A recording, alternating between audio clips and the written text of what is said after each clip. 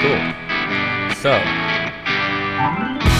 Oscar, Pablo, how are you? I'm good, man. I haven't talked to you in ages. It's been a minute, a long one, I'd say. Oh, for sure. Just for the audience, do you want to give yourself a quick introduction? Yeah, sure.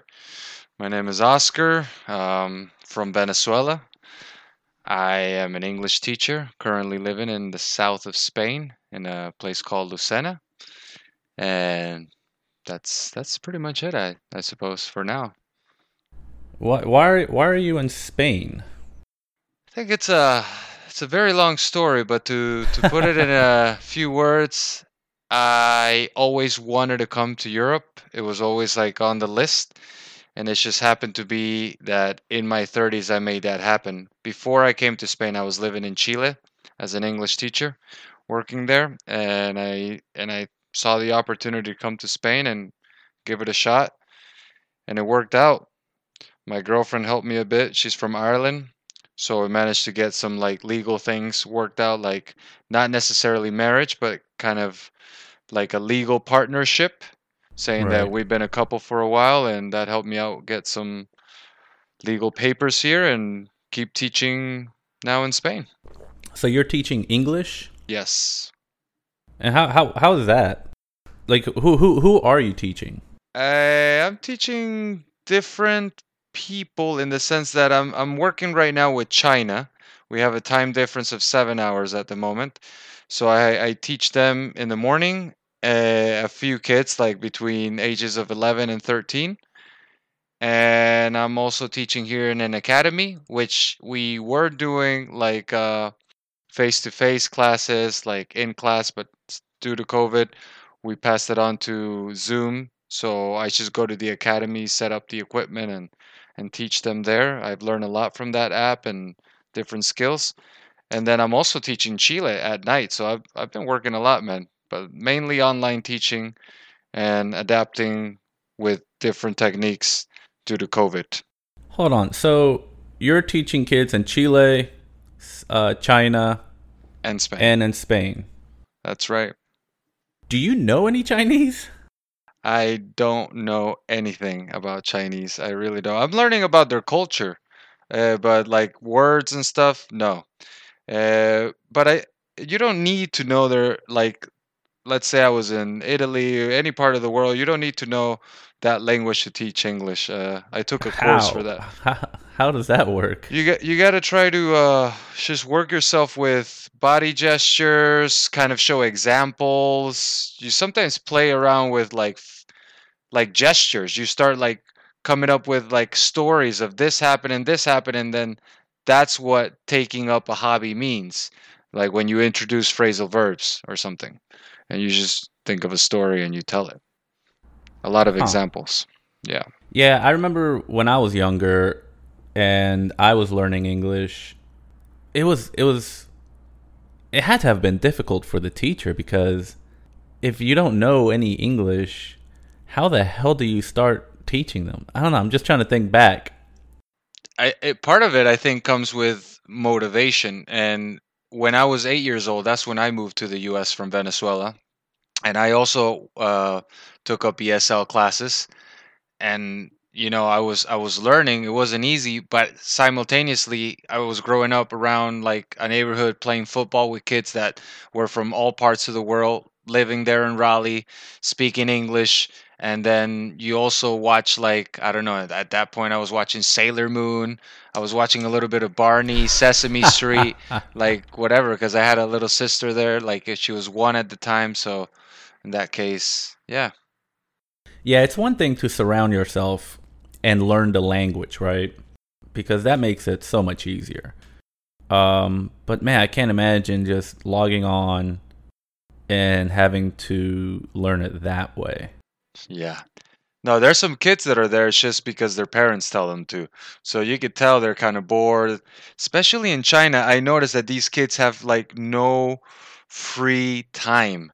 They make them take up all these courses. They make them do extra homework besides what the school gives them, and they're just so overwhelmed with work. You could just see how zonked they are. No energy.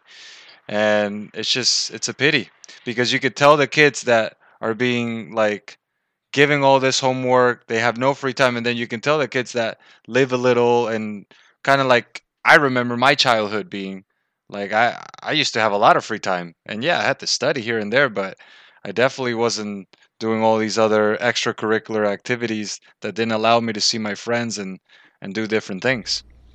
Right. So you've lived in the U.S. You've lived, or now in Spain. You've lived in Venezuela. Haven't you lived somewhere else In as well? Chile. In Chile. How would you describe the cultural differences between all of those places?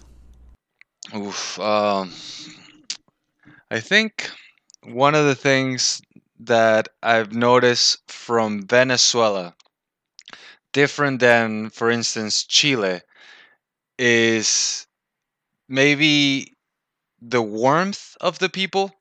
I think where people grow up, where there it might be like colder climates, where you have four seasons and they have to deal with winter and stuff. I feel like people are a bit surprisingly more distant compared to somebody that's born in the Caribbean, tropical weather, and might work a little bit with salsa and stuff, and it's into dancing and touchy feeling, which is now completely changing thanks to COVID in general. Right. But yeah, there's a little bit of difference everywhere I've been, but I've also managed to connect with people in my vibe. Luckily, everywhere that I live, I've always found people that I can still identify myself with, open up with, and get to learn from them. And yeah, there's always some differences, I'd say, but at the same It's time, funny. It's funny that you say that about the four seasons versus hot and sunny all the time. My mom has a theory that, and I mean, God bless her soul, she's not racist, but she has a strong dislike of people that come from warmer climates, and she oh man, she basically says, look, if you live in a place where it gets cold, you have to be prepared. You have to basically know what to do to survive the winter. And so people from that climate, you tend to be more disciplined or more, I don't know, in her eyes, better people, as opposed to people who live, year round sunshine. They're disorganized. They can do whatever they want. They have a carefree attitude. And she's like, no, that's not how you're supposed to be. But I'm like, man, I wish I could be like that. yeah, to an extent, there is a carefree attitude if you live in like a tropical weather. I mean, I have noticed that people are more laid back, relaxed, and they're out in the plazas or in the squares. Just here in Spain, where I am right now, the weather's is fantastic. We're just about to enter winter in a few weeks, and we're still dealing with like oh yeah, we're doing Celsius over here, man. 18 degrees Celsius.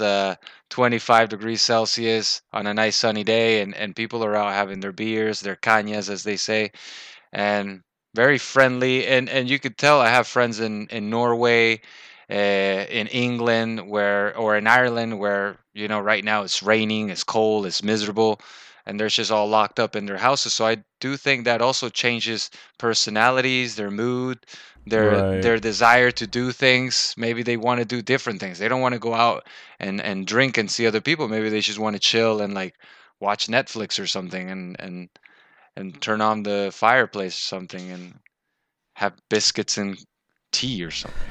Things like that. That's funny. So how would you describe Lucena? You said it's southern Spain. Yeah, southern Spain. It's full of olive trees all around, because that's basically where their big income comes, besides their services and their bars and stuff.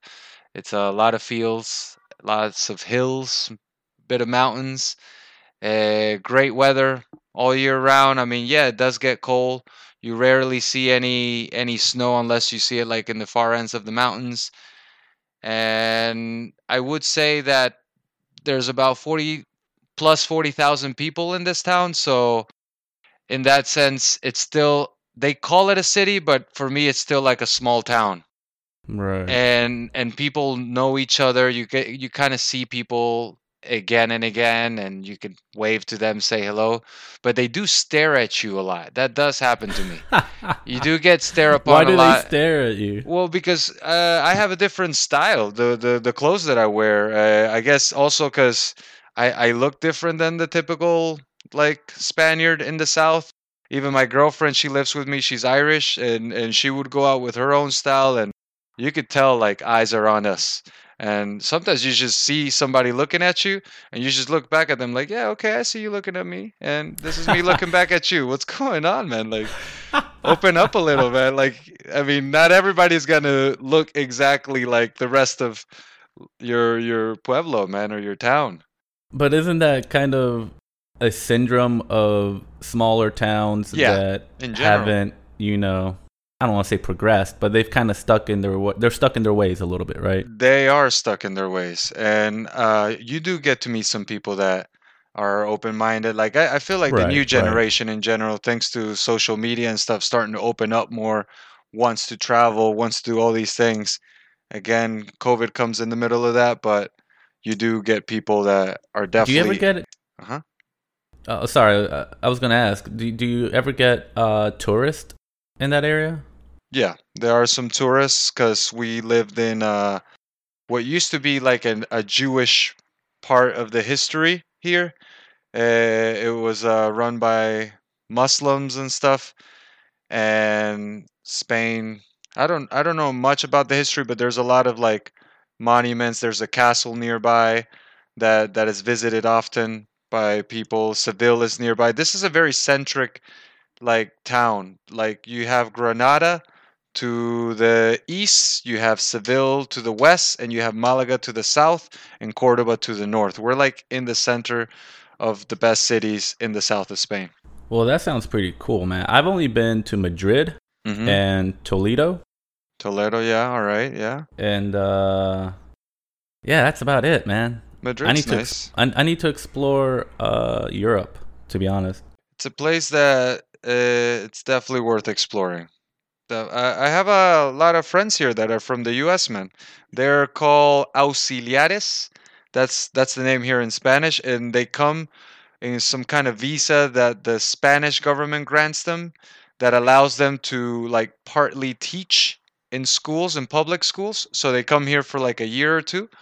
So there's actually two people from North Carolina that are living in this town. Really? Yeah. So I mean, and there's a lot of Americans actually that I've met in Spain, and I mean, I don't know how this sounds to you, man, but don't really want to go back to the U.S. anytime soon. They're Yeah, just I loving it. mean, it's and this goes back to the whole cultural differences, right? Like that's partially why I asked you is because when I went to Spain, it reminded me a little bit of Mexico in the way of how slow and relaxed the population Oh seemed to be, yeah, for sure. and nobody seemed to give a fuck. And I mean, I love it, right? I live in New York City, and here, I mean, it's go go go go Oh go. yeah. And then, I go, even in Mexico City where people are going, going, going, it's at a slow pace. It's at I'll show up when I need to show up, and if not, leave me alone type of That mentality. that is a big difference, and I absolutely agree with you. You could definitely tell that's a thing here in this culture, with this culture. And but I've actually learned to live with it, and I enjoy it. I actually feel like I came from Santiago, Chile. I was living there for 5 years, and it was pretty hectic. The buses, traffic, craziness, rush hour. I had to move from one place to another because I was like teaching on classes to like the banks and stuff and the managers. And then I came to this part of Spain, and I'm like, wow, this is kind of my vibe. Very chill. I like to go out and party and have the opportunity to socialize and see different people. But the all in all general lifestyle for me is quite comfortable. I enjoy it. No, that's awesome, man. I'm happy that you found a spot that you vibe with and get to do what you want to do, right? What's the economy like over there? Because when I visited, it seemed like, and again, this is a gross generalization, but the population seems to be a little bit older. The economy seems to be a little bit slower. Things just weren't happening. Is there like talk about the economy? Like, is it crashing? Is it okay? Is it Well, I think booming? like no, well, booming. We're far from booming. I think Spain is really been hit hard with the COVID situation. I think Spain is the number one country right now in Europe that has been affected with the most cases, partly because the amount of tourism, the amount of people that come over to Spain, they have like connections from Spain to go, I don't know, to Germany, or connections to go to England. A lot of Right, people come to right. Madrid or Barcelona, and the economy has been affected because they've had to do a lot of different lockdowns, state of alarms, where right now we can't be out. This is called, what do you call it when you're stuck? They have a toque de queda, a curfew. Yeah, So yeah, we have yeah. a curfew at 10 p.m. We can't be outside of our houses for any means unless we're Hmm. leaving some kind of job, and we have to have a some kind of explanation that we left that job. And then we can't be out until 7, back again 7 in the morning. So we have a curfew, and this is in the south of Spain. And this is affecting the businesses like restaurants, bars, shopping malls. All these businesses are being affected because they have to close at 6, at least in the southern region of Spain. So the economy is not very good at the moment. However, if you manage to have a job like I do, luckily, a online job that you can work from your home, the salaries are pretty all right compared to the cost of living and what you actually spend when you're out and about having a coffee or some beers or something like that. So that allows me to save money and live a decent life. Yeah, it seems like for those fortunate enough Hmm. to work from home are the lucky ones, right? Yeah. And you know, Or the I'm sure ones you're. that can do like any networking stuff, anything that's online, really Hmm. have the best of both sides right now. Yeah, that's for sure. I've said this a million times on this podcast, but I'm grateful for the situation that I'm in where I can do everything from home. And so even though every now and then I'll bitch about, oh, we're shutting down again, can't go to the bars, and it's like, who cares, right? I'm in a good spot, and there's a lot of people out there who are suffering. Yeah, that's something to think about for sure. But that doesn't mean that it doesn't affect us mentally, man. Oh, right, right. Generally, I feel like I'm a positive guy, and I try to transmit that to the people around me. But I feel like in the last 2 weeks, I've been quite affected mentally. Like I feel a bit trapped with what's going on because our curfew is one part, but the other thing is we can't leave our actual town to other places. So I'm an hour away from the beach, and I love going to the beach at least once a month or once every 2 months. And right now, that's not an option for me. Or I can't go to the mountains to do a hike in the city called Granada that I love because we just can't leave Lucena until further notice. That's wild, man. And what about stimulus? Because I know in the U.S. we're rich as fuck, and they're being greedy. Like the government can just not get their shit together and help people out. So since the beginning of COVID, they sent out people making less than $100,000, $1,200, like a $1,200 check, which is nothing. Like that's an insult. Yeah. What about in Spain? Are they doing anything over there? They have this thing called ERTE, which is the government and the employer, the person that you work for, they ship in order so you get 70% of what you were earning. So the government would do like 35% and the company would do 35%, and you will get that. But it's been a bit crazy because it's been locked down since March. Right, that's a long time, In man. summer it opened up a bit, and then now we're dealing with the second wave and the consequences. And I have a friend in Madrid. He's Venezuelan, and he was working at this bar, and he was supposed to get that ERTE. He was supposed to get the help, and he hasn't been paid properly, and he's been dealing with like side jobs here and there. He has to get by whichever way he can. So I feel like the stimulus thing, it is helped some people, but not to the fullest. People are still struggling big time, especially if your salary was like minimum salary and now you're getting below minimum salary, that extra help.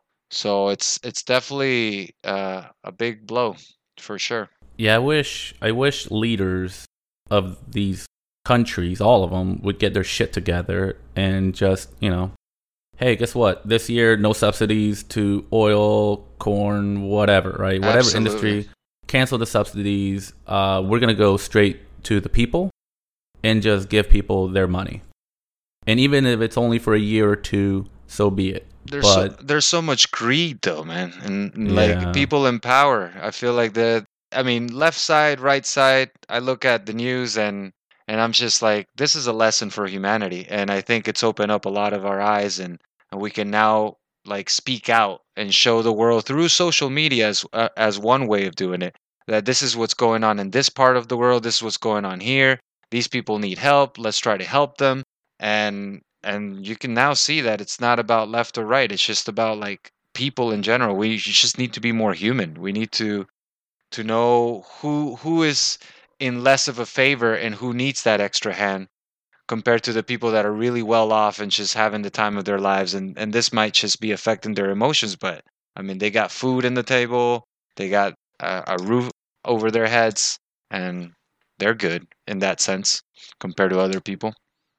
yeah, and I mean, honestly, exactly what you just said is part of the reason I started this podcast. Is I want to get to know people's viewpoints and what they're doing and how they're surviving this crazy time and remember that it's not, I don't care if you voted for Trump or Hillary or Biden or whoever, right? At the end of the day, it's you and me Yep. as a human, and we need to do good to each other. And look, the better my neighbor does, the better I do. Yeah. So I don't want anyone suffering. And so this is what really ticks me off when I see the government just completely fail people. And And the I don't people know. that I know here from the states that I told you, the auxiliares that are living here, Mm-hmm. one of their like best things about Spain is that healthcare. Like Oh yeah. I have a friend that Well, you guys have socialized medicine, right? So nobody can go to the doctor, right? nobody can go. Like, what do you mean by that? That's the argument here. If it's socialized medicine, you'll Yeah. never be able to see a doctor. You'll never get the medicine. You'll never do anything.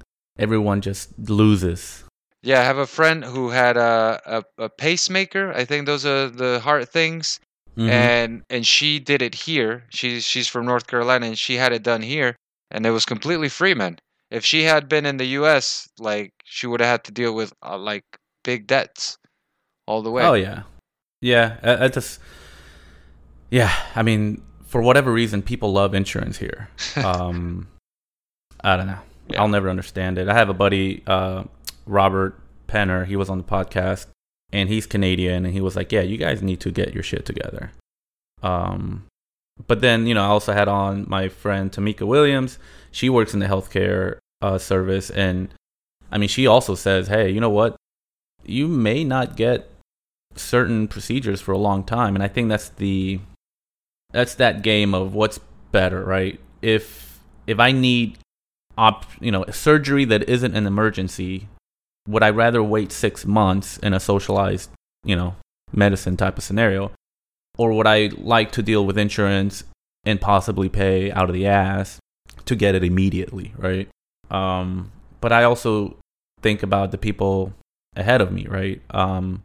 It's not just about me, but also, like I said, if my neighbor is healthier, then everybody wins. So And I if Canada can do it pretty well, I mean, I feel like the U.S. can do it. Like what did they do that's that different that the U.S. didn't do? I mean, I feel like you guys also have to pay a lot of taxes, and so do Canadians. And right, and right. how does that money, like, how is that money used accordingly? Like, and I feel That's the like problem, they're doing right? it right. Is we're using that money to to increase the size of our military every year. Exactly. Exactly. And look, man, I'm pro military. I've had friends who have served, and Yeah. my boss today, he served, and dude, everybody in the military, You deserve all the pay raises and the bonuses and everything, but that's not where the money's going, right? Yeah. The money's going to these large corporations that are building equipment and stuff like that, Weapons and and then they tanks. sell it to other countries. Yeah, exactly. Oh my god, that is insanity. So you lived in Venezuela, and that is often cited as why the U.S. should never ever go to an inch towards socialism. Yeah, I've gotten that before a lot. And I mean, to a certain extent, Spain is socialist, and most of Europe, if not all of it, is socialist. Yeah, some of it, I guess. Yeah, kind of like To socialist ideas, right? yeah, I mean, it's also hard to have this discussion because then it's also what do you mean by socialism, right? Yeah, Because socialism is a big, like, there's a big gap there. It's a stretch, man. right, people assume that socialism means the government comes into your house and tells you what you can own, what you can buy, where you can go to a doctor, where the government just dictates everything. Yeah. How would you describe Venezuela in terms of quote unquote socialism, right? Do they come into your home and say you can only buy 2 pounds of rice? Or Yeah, I think that socialism sounds like the ideal thing for me as a lifestyle, but also who applies it correctly. In Venezuela, the idea came up more than 20 years ago, and to many people living with low income, not well off, that idea seemed amazing. That everybody had like an opportunity to get up out from from the hood or from the ghettos and stuff, and hey, we're gonna mhm. have more job opportunities. We don't have to worry about like health insurance and shit. And what turned out happening is Hugo Chavez, and as this is my perspective, because they're going to be different Venezuelans telling you different things, man, for sure. Oh, But absolutely. Hugo Chavez, his idea was it seemed good, and it seemed fair. It wasn't until he got in power where he started nationalizing all these private companies that were in Venezuela, like allowing like international business and all that, giving him income from all parts of the world. Because Venezuela is rich on oil, man. It's rich, Oh yeah. so Oh rich. yeah.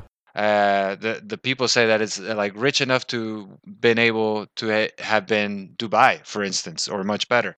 But it so happens that once Chavez nationalized all these companies, the government started getting that money, and they started using that money for themselves. So you could see that they just bought pieces of land and they just like own all these things to themselves, and everything that they nationalized, like even something so simple as like lactose, milk, and cheese, and now it's part of the government. They just abandon it. They just, oh, this is now part of the government. But instead of making it better, or instead of allowing the people to work there and have even salaries and everybody gets a piece of the pie, no, they just kind of just left that company to rot, and they just sucked out all the money out of it and just left it there for worse.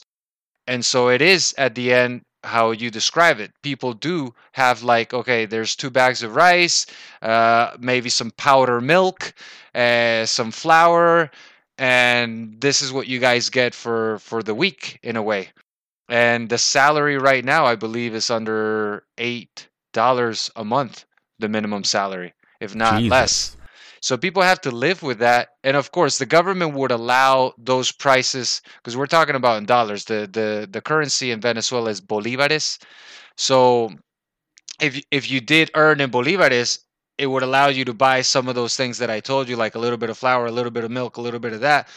But at the end of the day, this is your life. You can't do anything else. You can't go, oh, I want like some Nutella, or I want some bananas and some apples. And no, none of that is like something that you can afford unless you're earning money on the side through the black market, trying to get paid in dollars, because that's how people are trying to survive in Venezuela. They're either trying to get dollars, whichever way they can, and then use that to either get out of the country or to just have what they need to buy, because at the end of the day the dollar or the euro is like the ultimate currency for the Venezuelan. But if you earn in bolivares, you're pretty much fucked. Absolutely. This is what it is 20 years later, so after Chavez's original idea.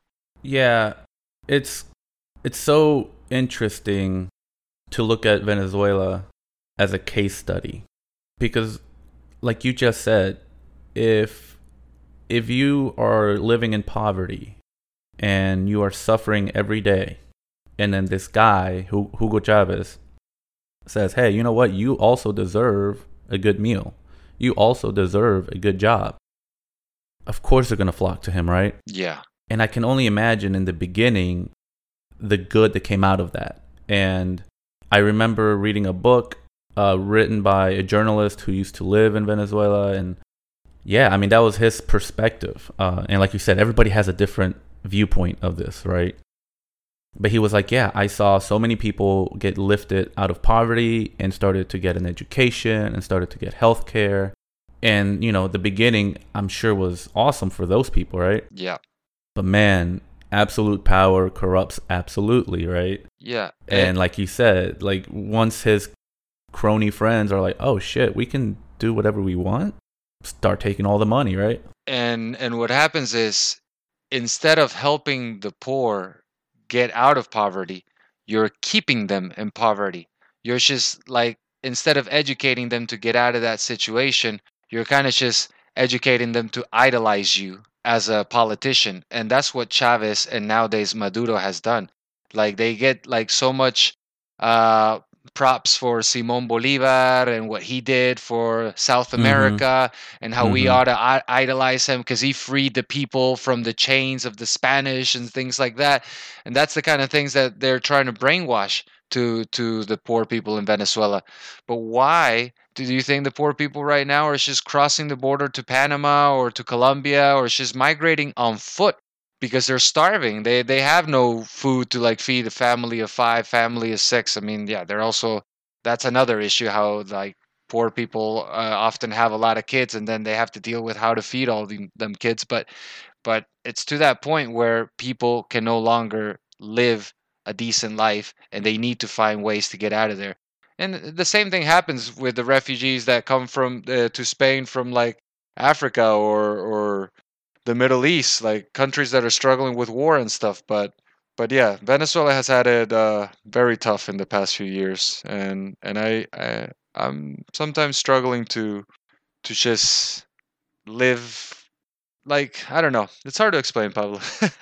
No, it's a real issue, and it's got to be painful to think that your home country is suffering so much. And I love my country, Pablo. I think it's a beautiful place. I would recommend it so much to anyone for tourism, the beaches, the paradise, the mountains, Angel Falls. But right now, man, like what can I say about my country besides the beautiful landscapes and nature that it has? It used to be nice people too, but now we're scattered all over the world. Like, I have friends from Venezuela in Madrid, in Barcelona, in Santiago, in Colombia. They're all over the place, man. And this is what's happening with Venezuelans, which in a way is good, because we're kind of educating ourselves. If we ever do get back our country, hopefully we'll be able to go back and kind of thrive and give it everything we've learned from our travels and our experiences. But that might be a while from the looks of it. Yeah, I had an Uber driver in Peru. So I went to Peru, and one of the Uber drivers that I had was from Venezuela, Hmm. and he was telling me something very similar to what you just said in terms of, if a company comes up and they start to make money, the government comes in, takes over it, and just lets it rot. Exactly. They just come in, take the money, and they're like, "All right, you can go now." And that And money's I'm not like, going back to the people. It's staying with them. "Right, exactly." And so I wouldn't call that socialism. I just call that being a Dictator. dick. And Being a dick. a dictatorship. That's what I would call it, in a way. Right. They're kind of like a dictatorship disguised as socialist government. Exactly, exactly. They're like, "Oh no, we're going to do this for the people." And then they just disappear. And Exactly. similar stuff like that happened in Mexico too. Like every president will come in, they start, you know, taking all the money, and then by the time they finish their presidency, they leave and go live somewhere else, right? Because they're like, well, I got all the money I need. See ya. And so that's why, and I don't know what it is about Latin American countries, man. They cannot get their shit together. We're so divided, Pablo. I've been having this conversation with a lot of my friends.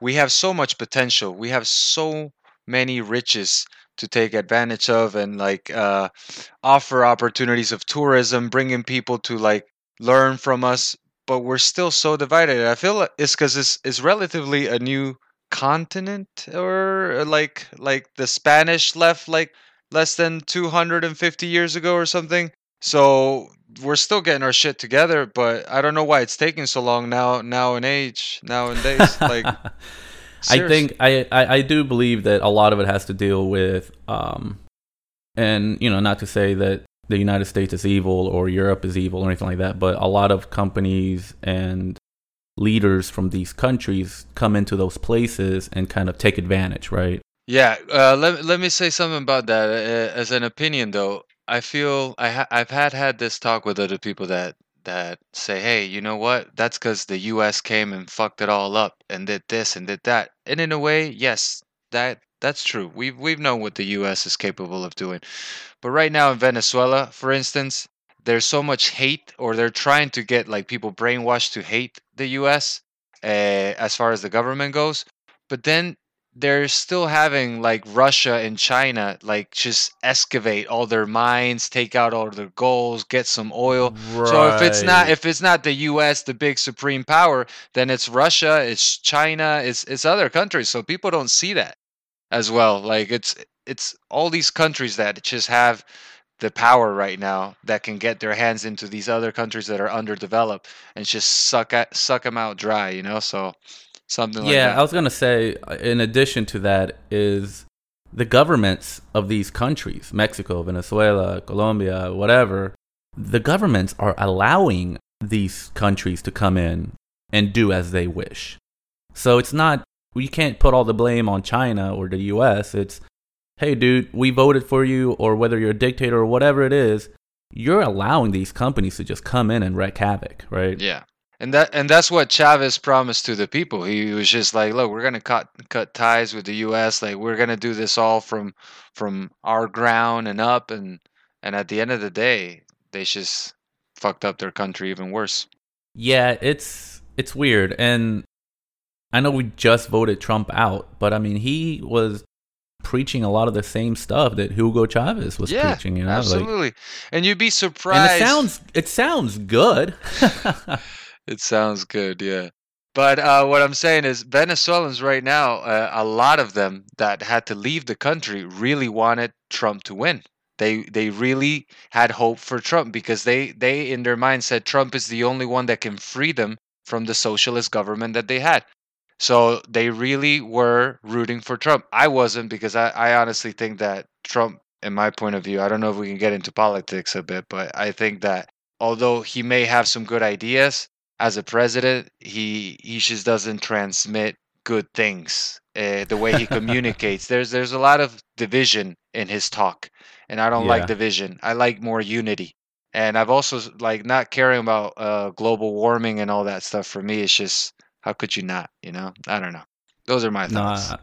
no, I agree. Like I said, the rhetoric of, hey, you know what? We're gonna take care of America first, and we're gonna take care of our people, and we're gonna create jobs here, and we're gonna build things here, and we don't want to be dependent on China or Brazil or anybody else, right? It's America first. That type of rhetoric sounds pretty good, right? Like, why wouldn't you take care of your own people?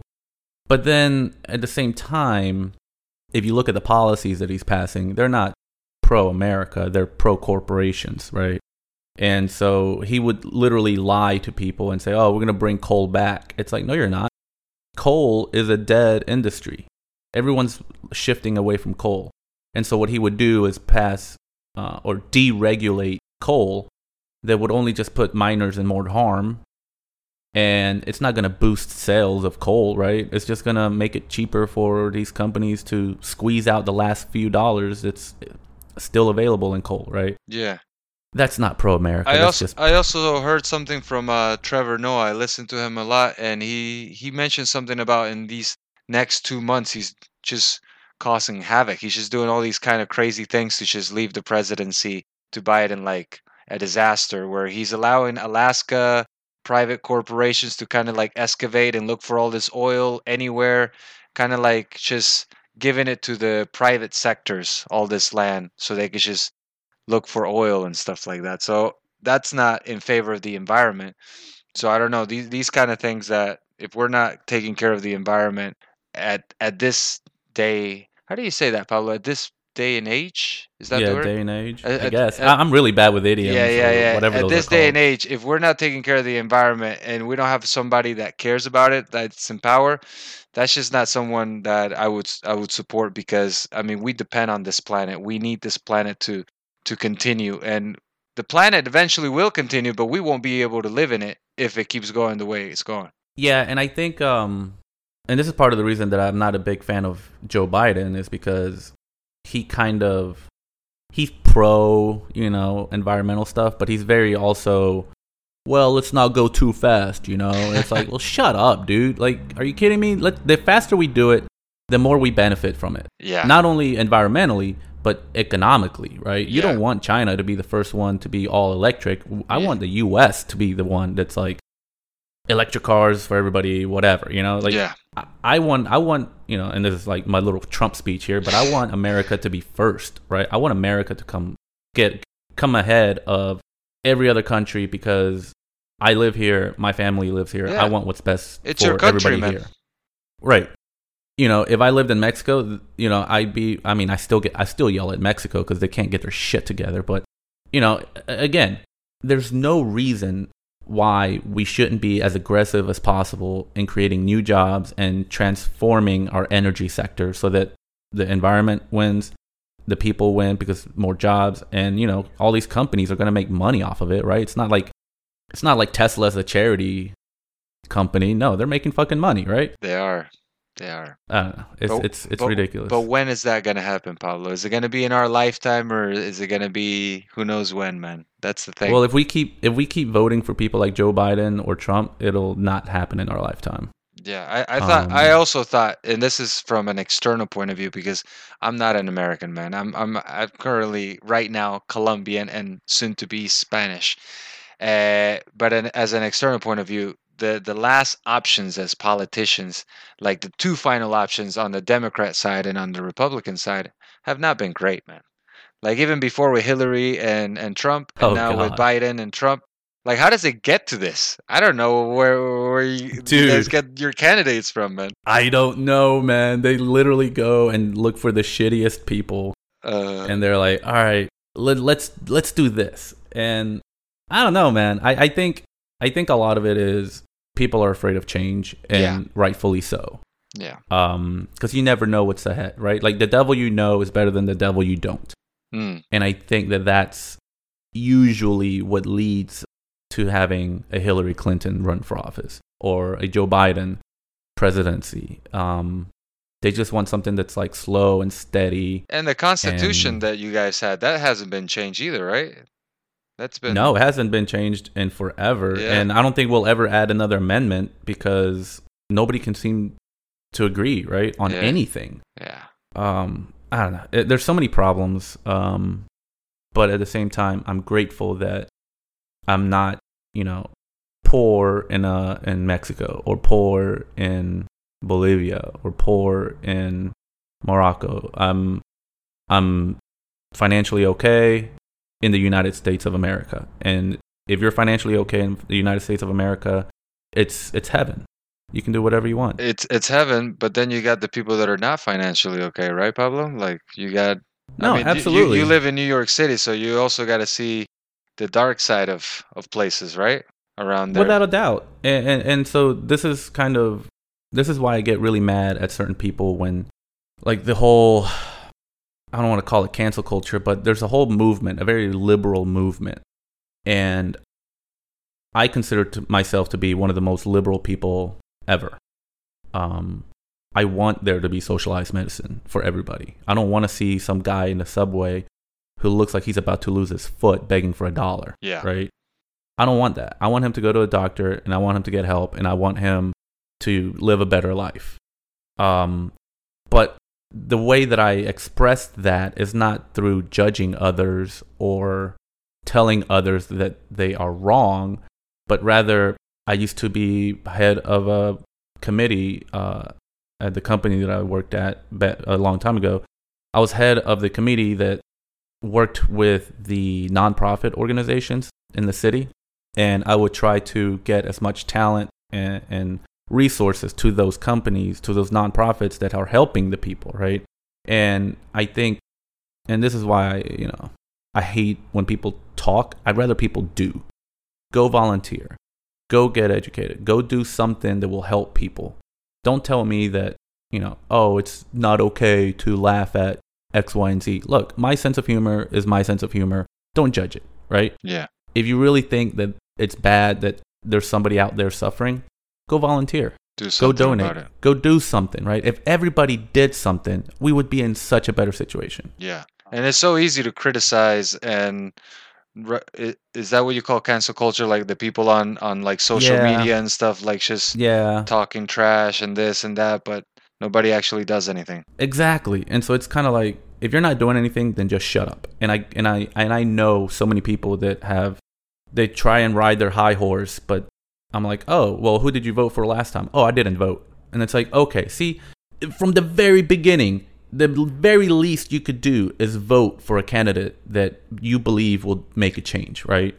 That's the very minimal that you could ever do. And they're not even doing it. It's like, God. It's curious that you said that, because I do have some friends actually right now in the States that told me they didn't want to vote for any of the parties because they didn't like any of the two candidates. So what happens in that situation if, like what you said, you don't really like Biden, but you don't really support like Trump's ideas in some cases. So like, what do you do if you're in that situation? What can you do? For presidency, it's a tough one. I almost didn't vote for president because I really don't like Joe Biden. I think he's probably one of the worst candidates that were available, and yet because of his popularity with Obama, and I don't know, he's just that safe bet. But I did end up voting for him. But again, that's like at a macro level, right? Yeah, that's the presidency. Yeah, I mean, everybody lives in the community, and I interviewed my friend Caleb. He ran for office, and I used to go with him to a lot of these community meetings just to see what was going on in the neighborhood, right? And I mean, dude, there's so much. We talk about corruption in Venezuela and Mexico and all sorts of shit. There's a shit ton of corruption right down the street in North Carolina. Yeah. I remember one meeting that we went to. The community had voted to use money to build and expand a road and to like do certain things. And I swear to God, we were in the meeting and they're like, oh yeah, that project got delayed again. And they're like, dude, it's been like 15 years since they voted to allocate money to help their community. But because they're a poorer community, they're not wealthy, that's the easiest project to keep pushing, right? And then the nicer neighborhoods, the people that are more well off, their neighborhoods are expanding, they're growing, they're doing all this other stuff. And it's like, dude, like that pisses me off, right? And so just knowing who's on your city council and not necessarily knowing who they are and all sort of stuff, but when it comes to election time, inform yourself, hey, who do I think is actually going to try and do better for the neighborhood? And what Caleb was telling me was when he ran for city council, he didn't take money from all the real estate companies because he was like, no, that's a conflict of interest. But then all of his other people he was running against, they were all taking the money. And so because they took the money, they had more advertisement dollars. They could spread their word and their message. And surprise, surprise, Caleb, who didn't take the money, didn't win because it's just so many problems. But again, that's like the very least that you could do is vote. The most you could do is dedicate your life to, helping those that are worse off. And then I think where most people should be is being aware, appreciating what you have, and giving back to the community. Always, man. I'm always in that belief to give back.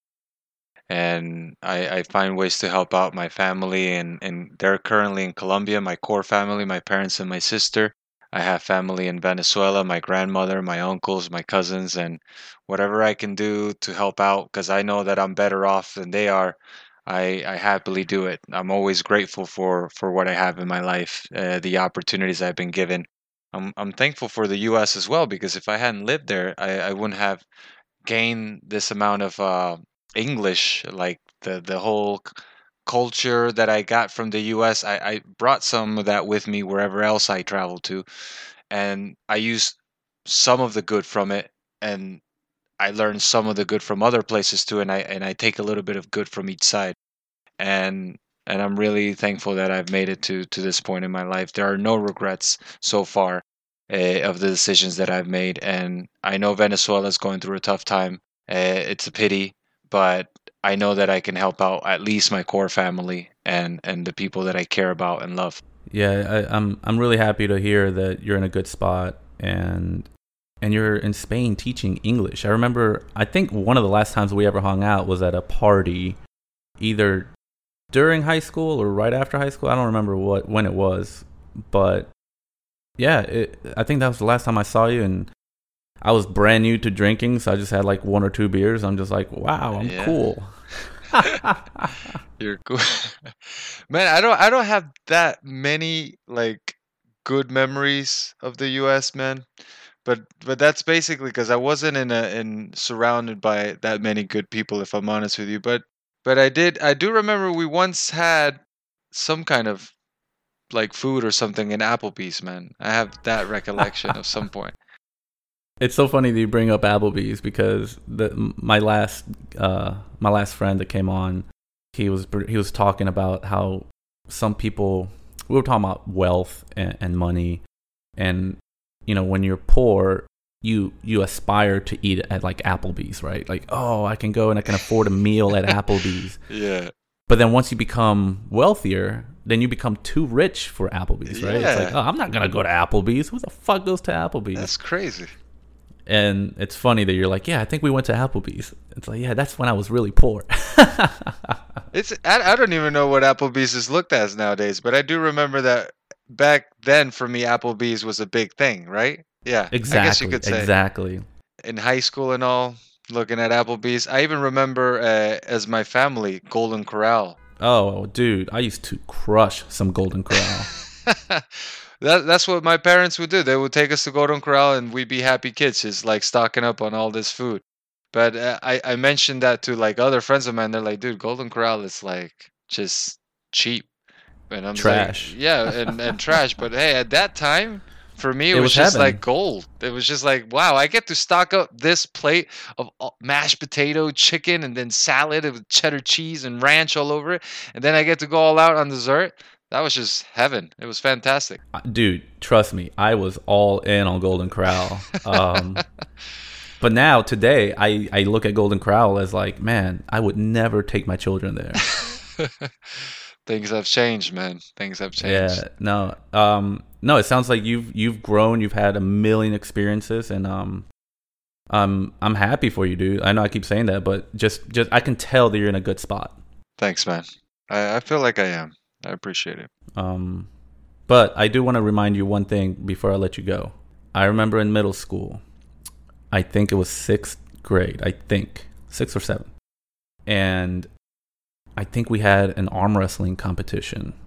Arm wrestling, okay. Yeah. Arm wrestling competition in the class. Sounds like something I would do back in middle school, yeah. And I remember I beat you. All right. And I felt so cool.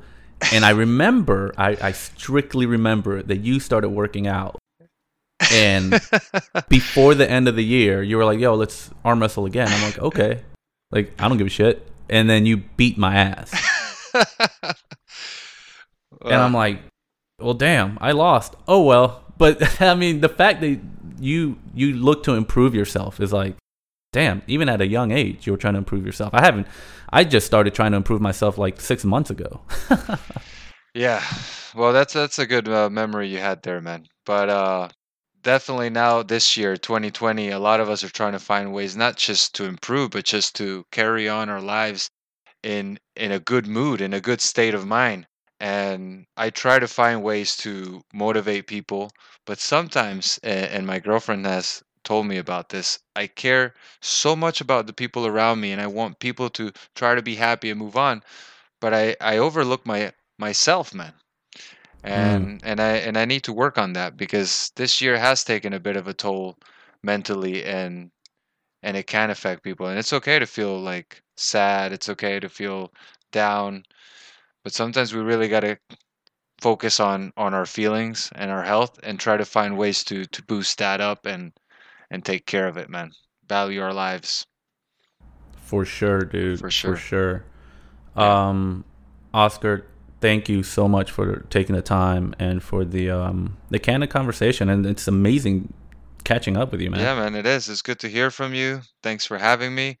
And I look forward to having the opportunity to talk again, not just on this podcast, but other type of Yeah, for communication sure. I'll see if system. I can sneak out of New York and go to Spain, and Feel free to come by anytime, man.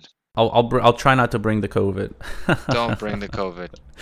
Well, right now Spain's the one that could bring the COVID anywhere too, man. Don't think it's just the Yeah. U.S. Spain's also pretty tough. But yeah, feel free to come by, man. Hit me up, and it'd be good to catch up in person. Yeah, we'll stay in touch, and I'm sure we'll be back on the podcast sooner or later. Thank you, Pablo. All right, Talk to you later, man. take care.